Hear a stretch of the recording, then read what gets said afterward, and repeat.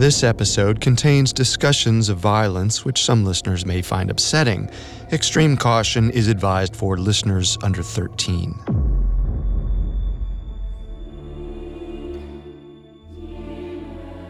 On the afternoon of May 13th, 1981, an almost electric sense of anticipation filled the air in Vatican City. Upwards of 15,000 tourists and pilgrims from all over the world filled St. Peter's Square, eagerly awaiting the Pope's weekly blessing. Just before 5 p.m., His Holiness entered an open-top white Fiat, affectionately known as the Pope-mobile. Flanked by several aides in dark suits, 60-year-old Pope John Paul II slowly rode through the gathered crowd, grasping at outstretched hands. After about 30 minutes of waving at adoring believers, the Pope-mobile stopped on the southwest side of the Basilica's steps. Then, in an instant, the entire mood changed. A loud gunshot rang out, followed by another. The Pope clutched at his chest and fell backwards into the arms of his aide. Scarlet bloodstains spread across his pristine white robes. Panic and despair spread through the square as people murmured and shouted in various languages. The Pope had been shot. The gunman, 23-year-old Mehmet Ali Acha, was caught red-handed at the scene of the crime. But his case was anything but open and shut. Indeed, the investigation uncovered a trail of intrigue that led to the highest echelon of Cold War politics.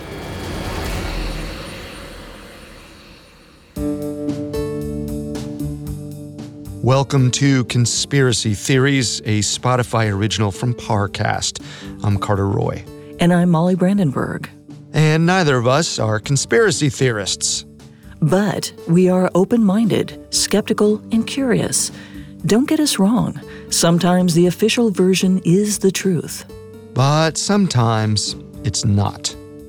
Normally, we take things story by story, conspiracy by conspiracy. But in these 4 episodes, we're doing something a little differently. We're exploring the secrets of the Vatican, one of the oldest and most influential organizations in the world, and one of the most mysterious. In this final episode of our 4-part special, we'll closely examine an attack on the beating heart of the Church, Pope John Paul II. On May 13, 1981, a Turkish militant opened fire on the Pope in broad daylight, sending a shockwave around the world. While it initially seemed that the assassin was a crazed fanatic who had acted alone, the speedy trial only raised more questions than answers, leading many to believe that the attempt on John Paul II was part of a larger conspiracy.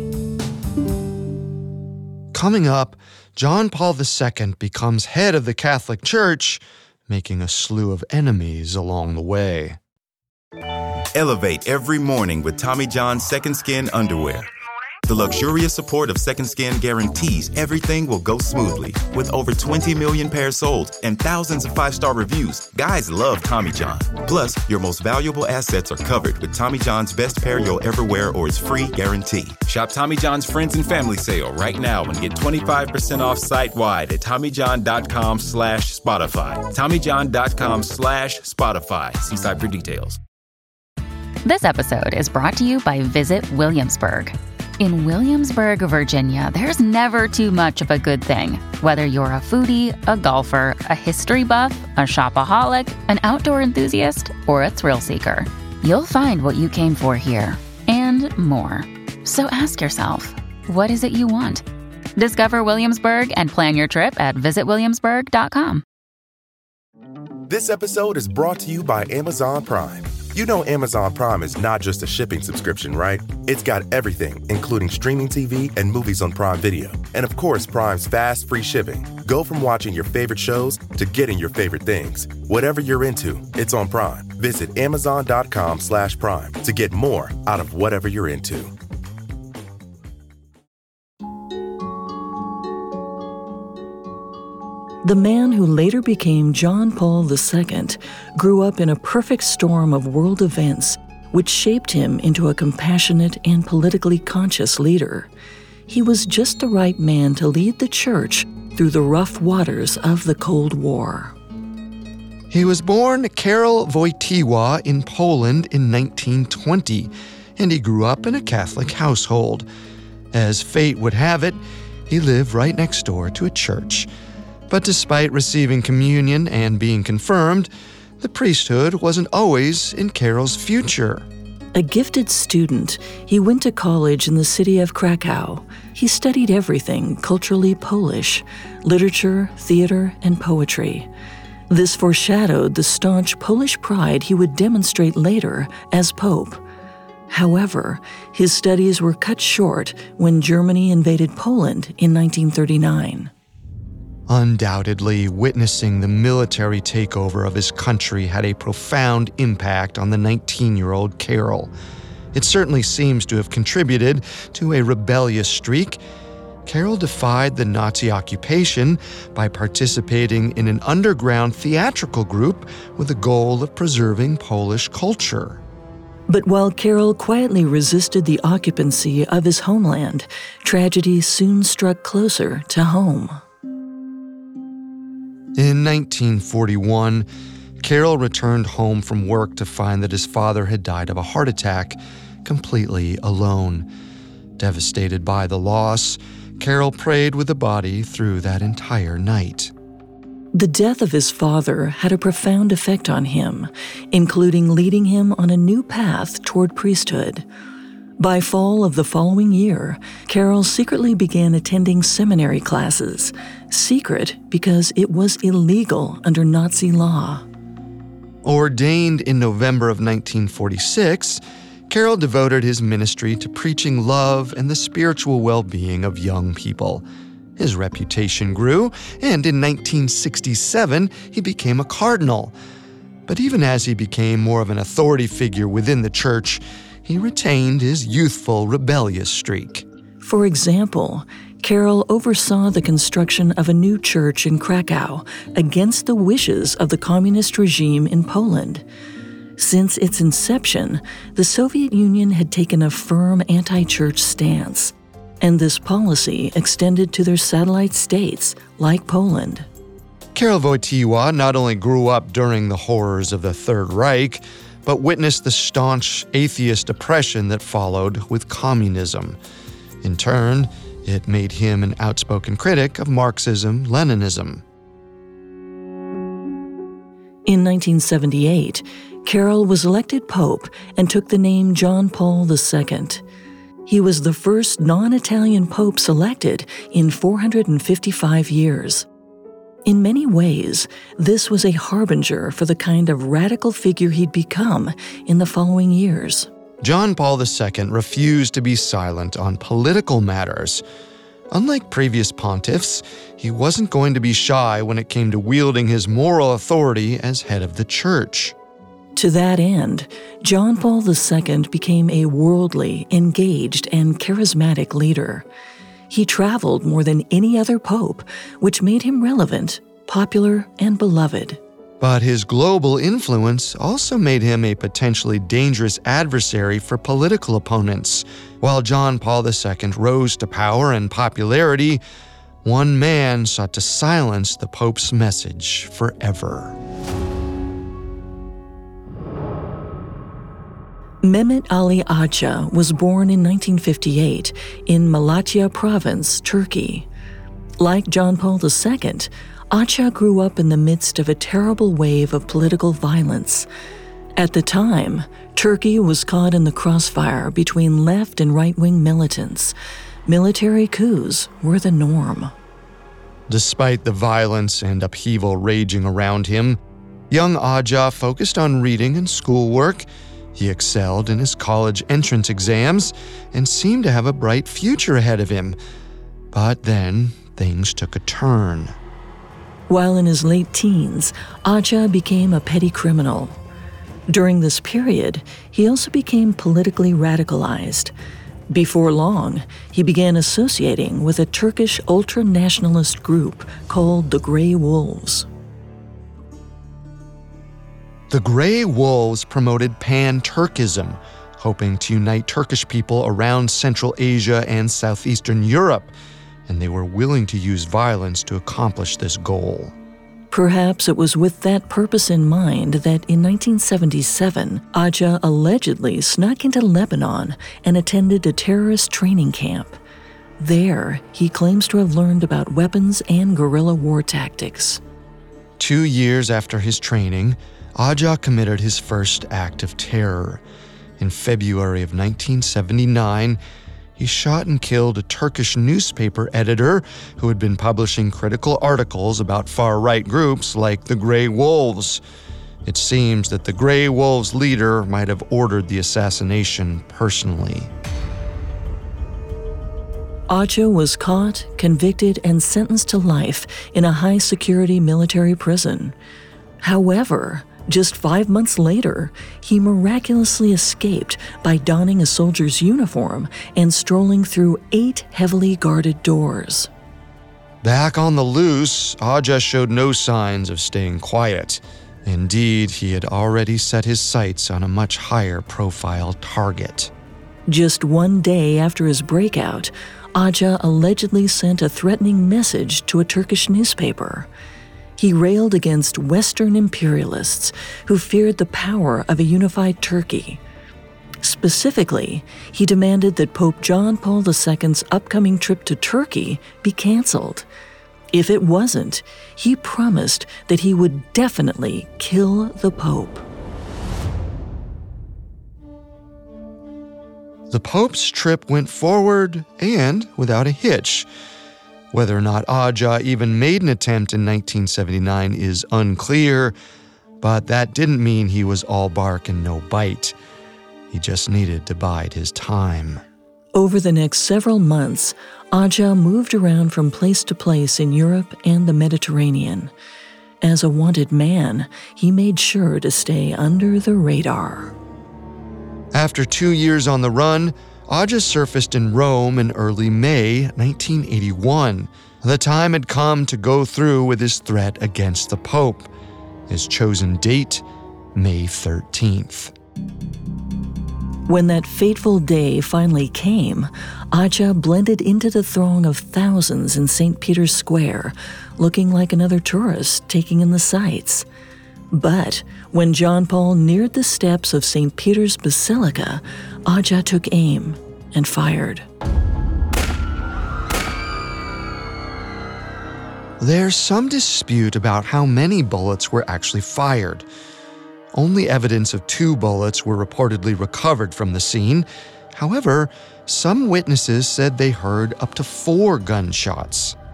The Pope was immediately rushed to the hospital and into surgery, which lasted over 5 hours. The bullets came close to several vital organs, but miraculously just missed. While his injuries were very serious, he went on to make a full recovery. Meanwhile, back in St. Peter's Square, Mehmet Ali Aja was caught at the scene of the crime, and by the unlikeliest of people. As Aja was trying to escape, an Italian nun named Sister Letizia grabbed him by the arm and refused to let him go. The gun was knocked out of his hands in the commotion. He shouted that it wasn't him who had shot the Pope, but the nun wasn't buying it. She knew what she saw. In no time at all, the authorities grabbed Aja. He was thrown into prison where he awaited his trial, one that the whole world would be watching. However, Aja's arrest was merely the beginning of a long quest to find out what really led him to St. Peter's Square. And it would take years to uncover the true reason that he tried to murder the leader of the Catholic Church. Coming up, an international conspiracy to kill the Pope. This episode is brought to you by Anytime Fitness. Forget dark alleys and cemeteries. For some, the gym is the scariest place of all, but it doesn't have to be. With a personalized plan and expert coaching, Anytime Fitness can help make the gym less frightening. Get more for your gym membership than machines. Get personalized support anytime, anywhere. Visit AnytimeFitness.com to try it for free today. Terms, conditions, and restrictions apply. See website for details. Elevate every morning with Tommy John's Second Skin underwear. The luxurious support of Second Skin guarantees everything will go smoothly. With over 20 million pairs sold and thousands of 5-star reviews, guys love Tommy John. Plus, your most valuable assets are covered with Tommy John's best pair you'll ever wear or its free guarantee. Shop Tommy John's Friends and Family Sale right now and get 25% off site-wide at TommyJohn.com/Spotify. TommyJohn.com/Spotify. See site for details. Now back to the story. On May 13, 1981, Mehmet Ali Aja attempted to assassinate Pope John Paul II. Though the Pope was struck several times, he survived. Adding insult to injury, His Holiness publicly forgave Aja just 4 days later. Unfortunately for Aja, Italy's criminal justice system was not as forgiving. Aja's trial lasted only 3 days. The outcome was a guilty verdict, followed by a life sentence in an Italian prison. During the entire affair, Aja maintained that he acted on his own, without any support or direction. However, not everyone was buying the lone wolf theory. ABC cameraman Lowell Newton, who had been at the scene of the crime, photographed a different man fleeing with a gun in his hand. Naturally, this suggested that Aja had a partner at the very least. And if Aja wasn't acting alone, how many were part of the plot? Killing the Pope certainly seemed like such an audacious plot that it would require more planning and coordination than one man could realistically handle. Plus, Aja wasn't just any man. He was a convicted murderer, a fugitive from prison, and he had ties to militant groups often described as neo-fascist. Traipsing through a public place like St. Peter's Square should have been impossible for him. Yet somehow he was able to travel freely across Europe and get within shooting range of one of the most protected men on the planet. This seems nearly impossible without Aja having some kind of protection and support. The matter of accomplices had been ignored during the trial to secure a quick conviction, but after the trial, the presiding judge delved further into the case, determined to get to the bottom of what really happened. After some digging, an Italian court stated that Aja was sent to Rome by hidden minds and that he had merely been used as a pawn. The court didn't yet have enough information to say who Aja was working for, but whatever information they had was enough to reopen the case. Aja was hauled out of prison for interrogation, but he seemed determined not to cooperate at first. It's possible that Aja didn't want to publicly implicate violent groups for fear they would use their connections to have him killed in prison.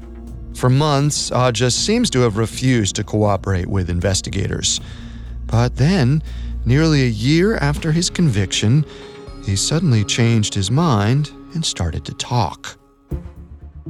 Perhaps he had held on to hopes of another miraculous prison break, like back in Turkey.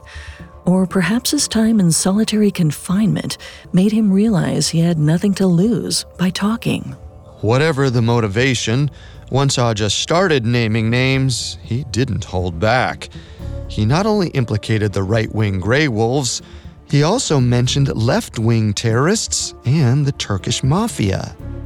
But his most shocking allegation was that he claimed to have had the support of the Bulgarian Secret Service, known as the Državna Sigurnost, or DS. This was a bombshell revelation. It basically confirmed that there had been a high-level international plot to assassinate the Pope. And this was no idle accusation. Aja had receipts. Aja identified a man named Sergei Antonov as his DS handler. Antonov was an employee of the Bulgarian national airline, which also reportedly had close ties to the KGB. It's a handy cover if you need to surreptitiously fly agents in or out of sensitive locations. And there was evidence connecting Antonov to the assassination. For one, Aja had Antonov's phone number on him when he was arrested, and intriguingly, a man who bore a striking resemblance to Antonov was spotted in St. Peter's Square during the attack. By November 1982, about a year after reopening the case, the authorities felt they had enough information to arrest Sergei Antonov for having taken part directly in the attack on the Pope. 2 other Bulgarians and 4 Turkish men were also charged as complicit. However, only Antonov and 2 of the Turkish suspects were brought into custody. The rest flew the coop. Still, the court proceeded with its case against Antonov, and he certainly didn't help his defense. At first, he appeared nervous and quiet, and then he stopped speaking altogether. But even without his cooperation, Italian law enforcement continued to uncover new information, and the scope of the conspiracy became clear. In late 1984, Judge Martella released a statement with the findings. Martella asserted that Sergei Antonov was one of 3 Bulgarians who participated in the assassination attempt in Rome. But their co-conspirators in the attack were the Turkish mafia and the Grey Wolves. One prominent Italian newspaper concluded that the plot was conceived and executed by the Bulgarian Secret Service. At this point, the theory that was known as the Bulgarian connection became more than just a theory. Multiple Bulgarians had been indicted, and a court of law had found sufficient evidence that there was a conspiracy to kill the Pope. Such declarations should have sent shockwaves throughout the world. However, despite the growing evidence, the United States and much of the Western world seemed determined to believe that Aja was just a crazed lone gunman. But a few enterprising journalists, like American reporter Claire Sterling, believed in the Bulgarian connection theory.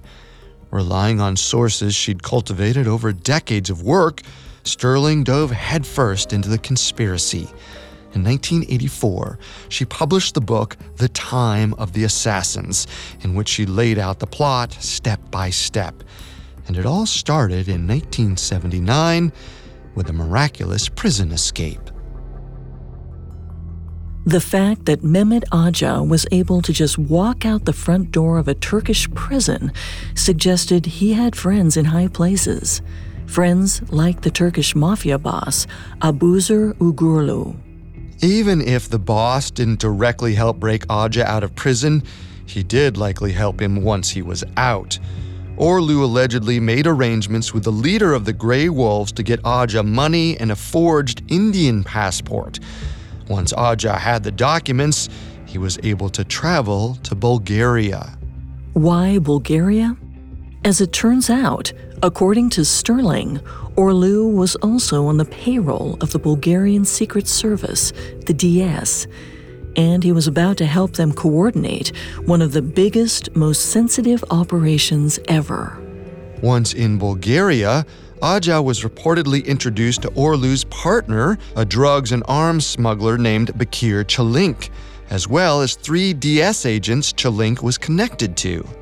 It doesn't seem like too much of a stretch to infer that Çelik was acting on behalf of his friends in the DS when Aja says he made him an offer, a cool $1.2 million to kill Pope John Paul II.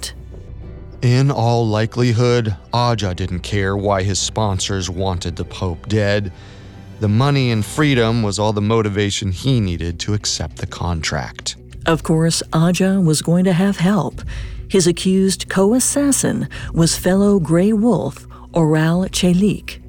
With the deal settled and a plan formulated, Aja spent the next 9 months crisscrossing Europe and the Middle East with his new fake passport. This was likely done to distance himself from the other people involved in the plot and create some plausible deniability. By May 1981, the time came to put the assassination in motion. According to Sterling, Oral Celik was sent to an Austrian arms dealer where he bought the intended murder weapon, a 9mm Browning automatic pistol.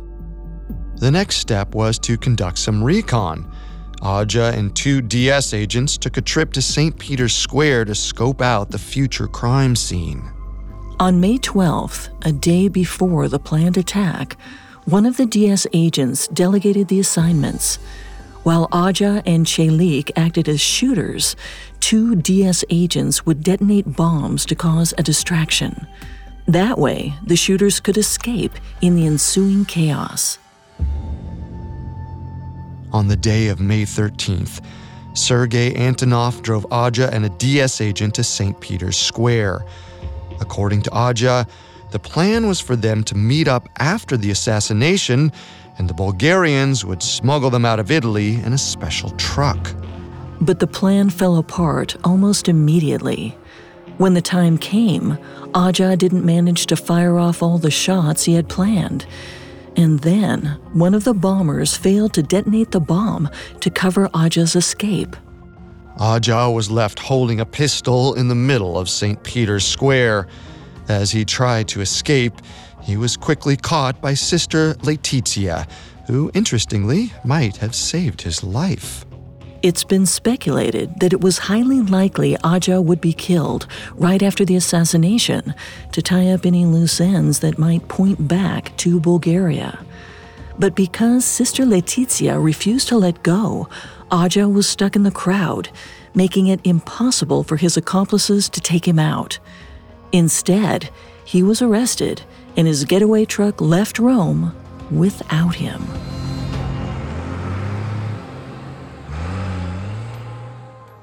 So that's the Bulgarian connection theory in a nutshell. As we've seen, there's ample evidence that suggests the DS, the Turkish mafia, and the Grey Wolves all played a role in the attack. It was a triangle of crime and corruption, and Aja sat right in the middle. Perhaps the most incriminating connection is that Sergei Antonov, already suspected to be a DS associate, appears to have been caught on surveillance in St. Peter's Square during the attack. Seems strange for a Bulgarian agent to be so far away from his homeland at such a critical moment. Of course, Bulgarian authorities deny having any part in the plot. The party line is that the accusations were an invention of the CIA and other Western intelligence agencies, just to make the Soviet Union look bad. Remember, all of these covert events took place at the height of the Cold War. Tensions between the Soviet Union and the United States were still strong. This has another startling implication. To maintain a strong position in the international conflict, the USSR was holding tight control of southeastern Europe, including Bulgaria. That means if the Bulgarian Secret Service organized a hit on the Pope, the order really came from the top echelons of the Soviet Union. Coming up, the Soviet Union tries to kill the Pope, but the world looks the other way.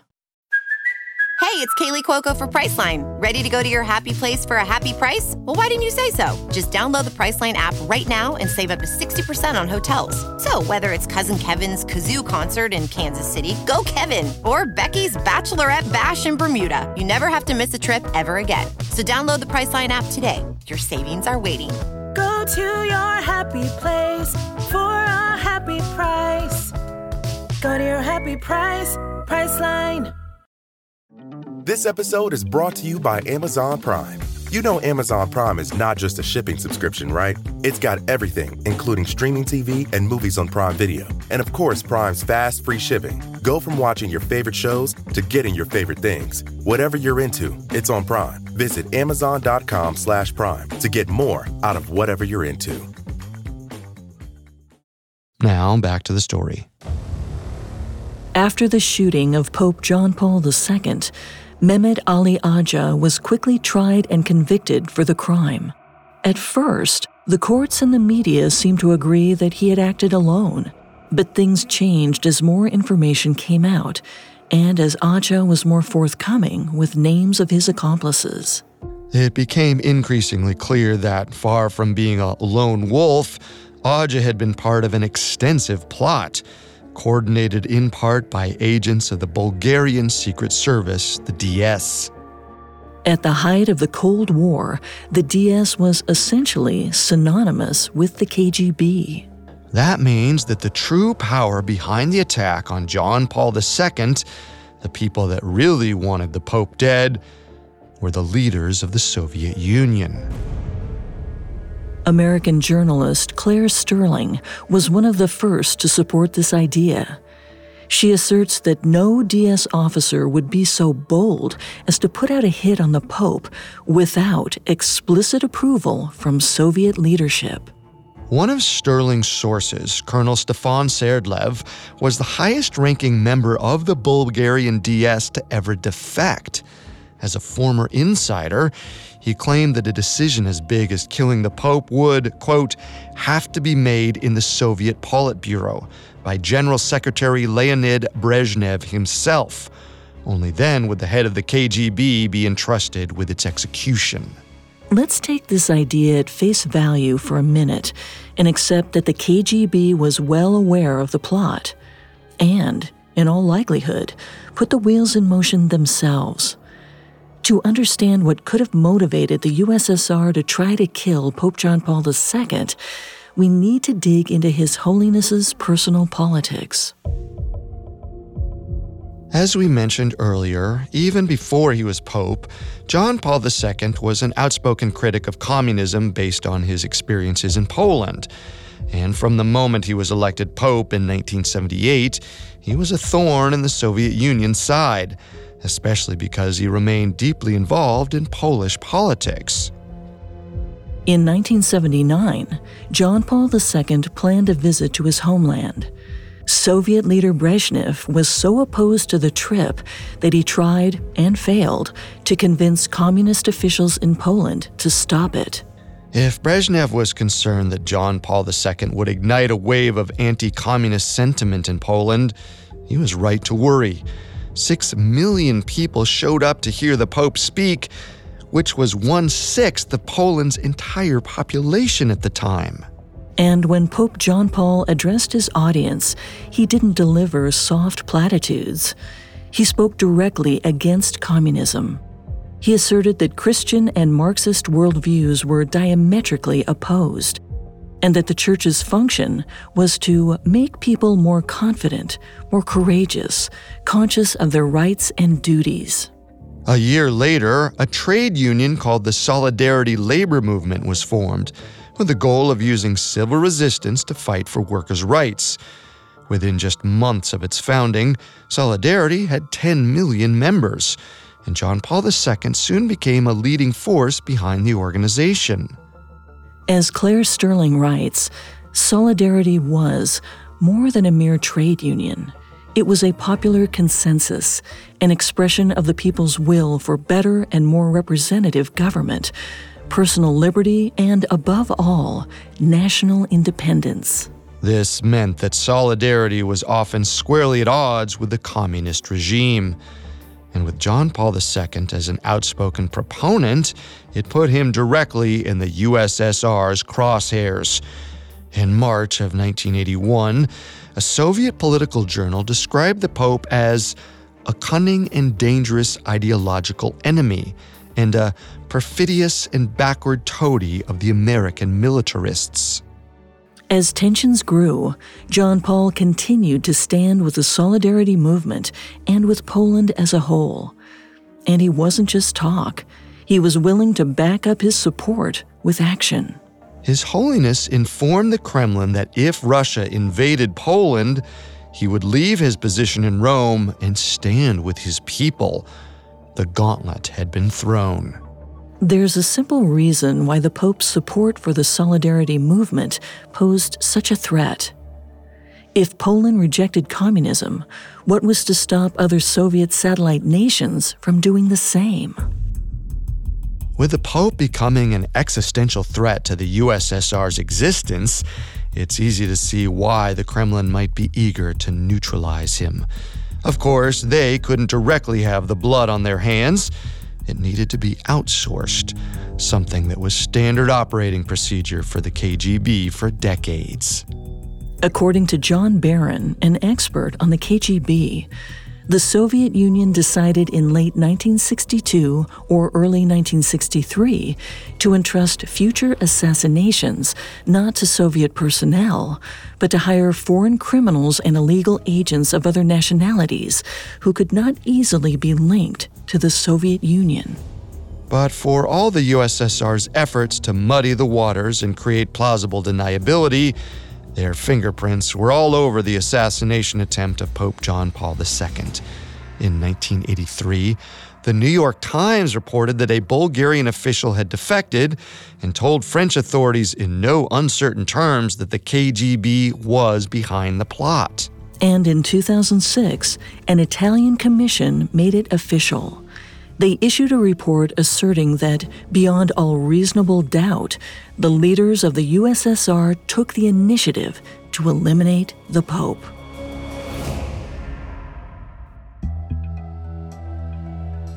It makes perfect sense why the USSR was so eager to deny their involvement. The real mystery is why the Western world went along with the ruse at first.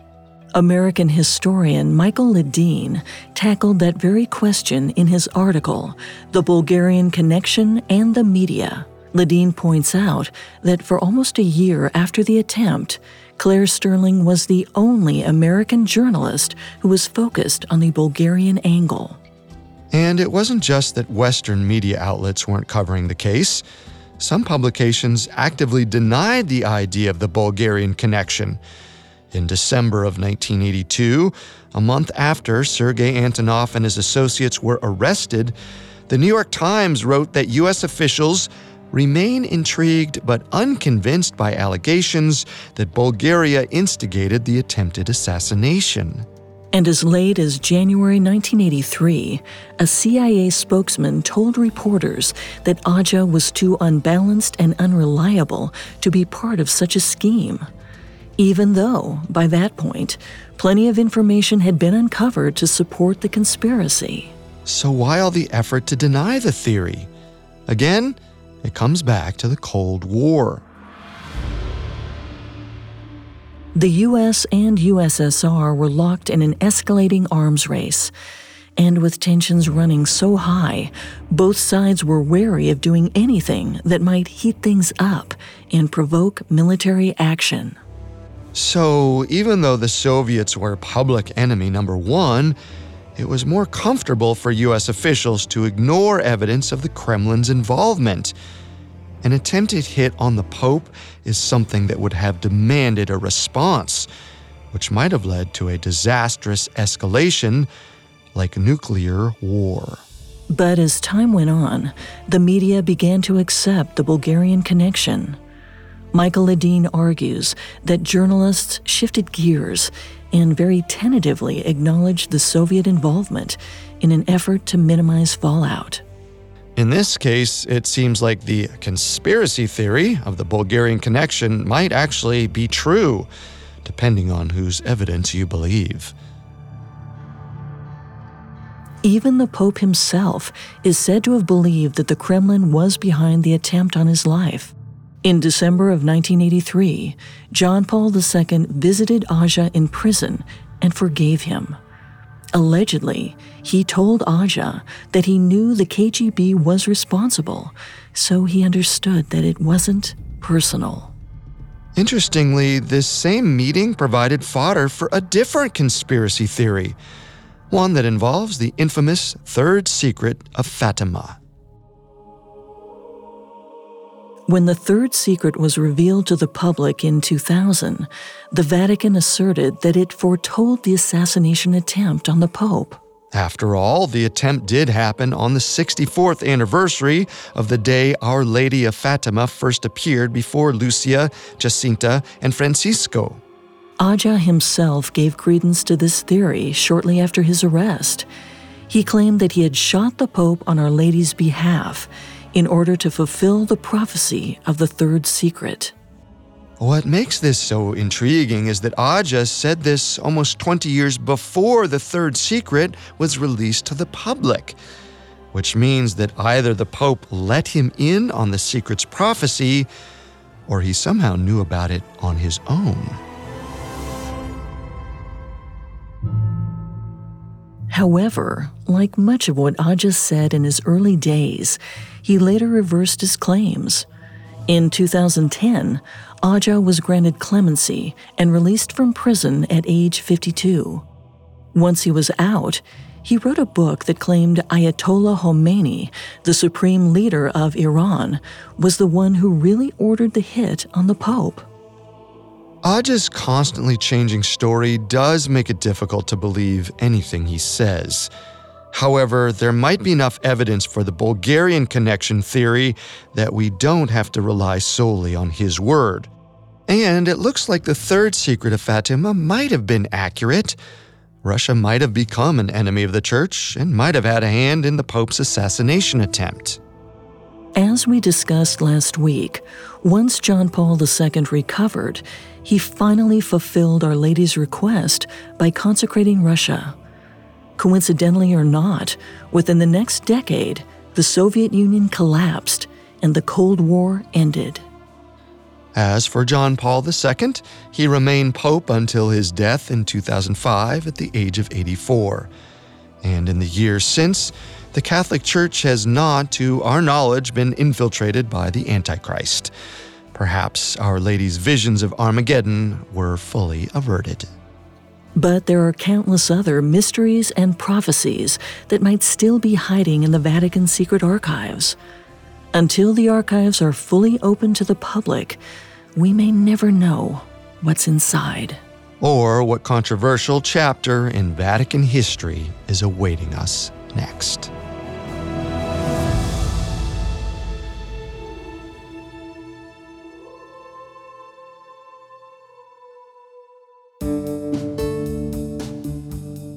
Thanks for tuning in to Conspiracy Theories. We'll be back next time with our regular programming. You can find all episodes of Conspiracy Theories and all other Spotify originals from Parcast for free on Spotify. Until then, remember, the truth isn't always the best story. And the official story isn't always the truth. Conspiracy Theories is a Spotify original from Parcast.